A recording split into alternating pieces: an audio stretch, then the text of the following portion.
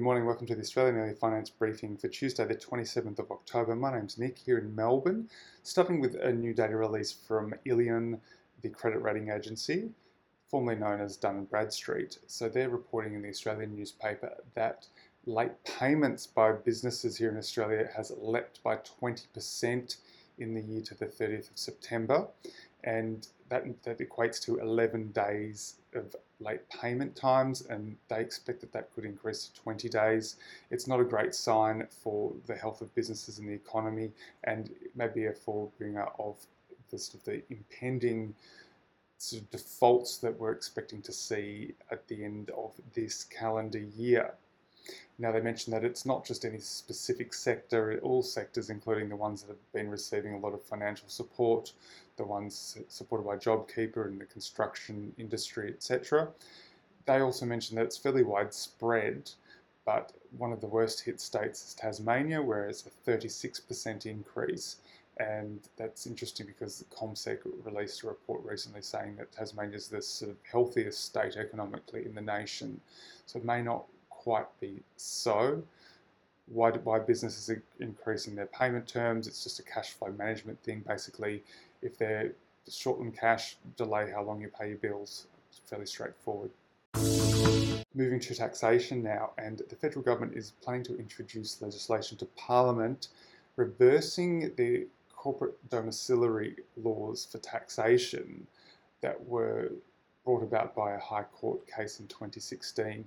And that basically meant that if a business's sort of board and main decision-making function was based here in Australia, irrespective of where its operations and commercial activity was based, it would be subjected to Australian corporate tax.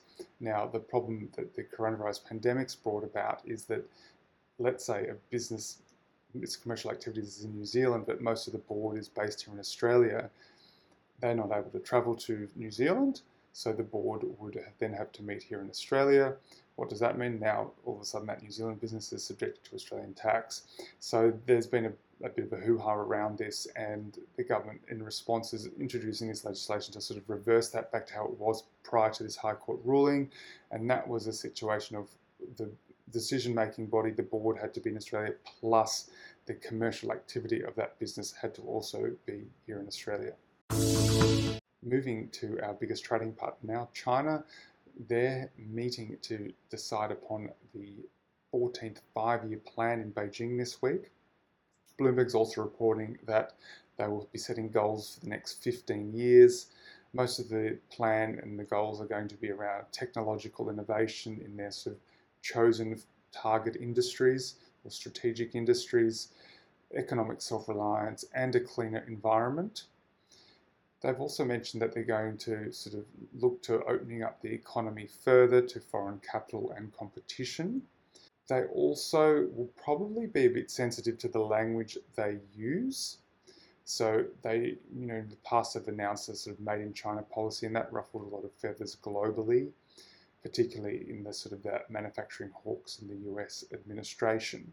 But it's likely that they will sort of be very sensitive here, particularly if Joe Biden gets elected as US president. There's increasing sort of consensus that he will be as sort of hard on China as Trump, but the key risk is Biden will probably get a broader set of bipartisan support, not only in the US, but with global strategic partners, which will put more pressure on China than Trump sort of in his go-it-alone approach that we've seen over the last 4 years. Moving to the markets now, and the US has opened down, a bit of a risk-off trade, particularly in the small caps. So the Russell's off over 1.3%, whereas Nasdaq's only off about 20 bips.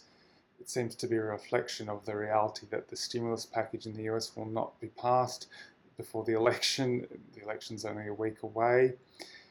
Here in Australia, we've got Michelle Bullock, the Reserve Bank Assistant Governor, speaking this afternoon. That's your update for Tuesday. Have a great day.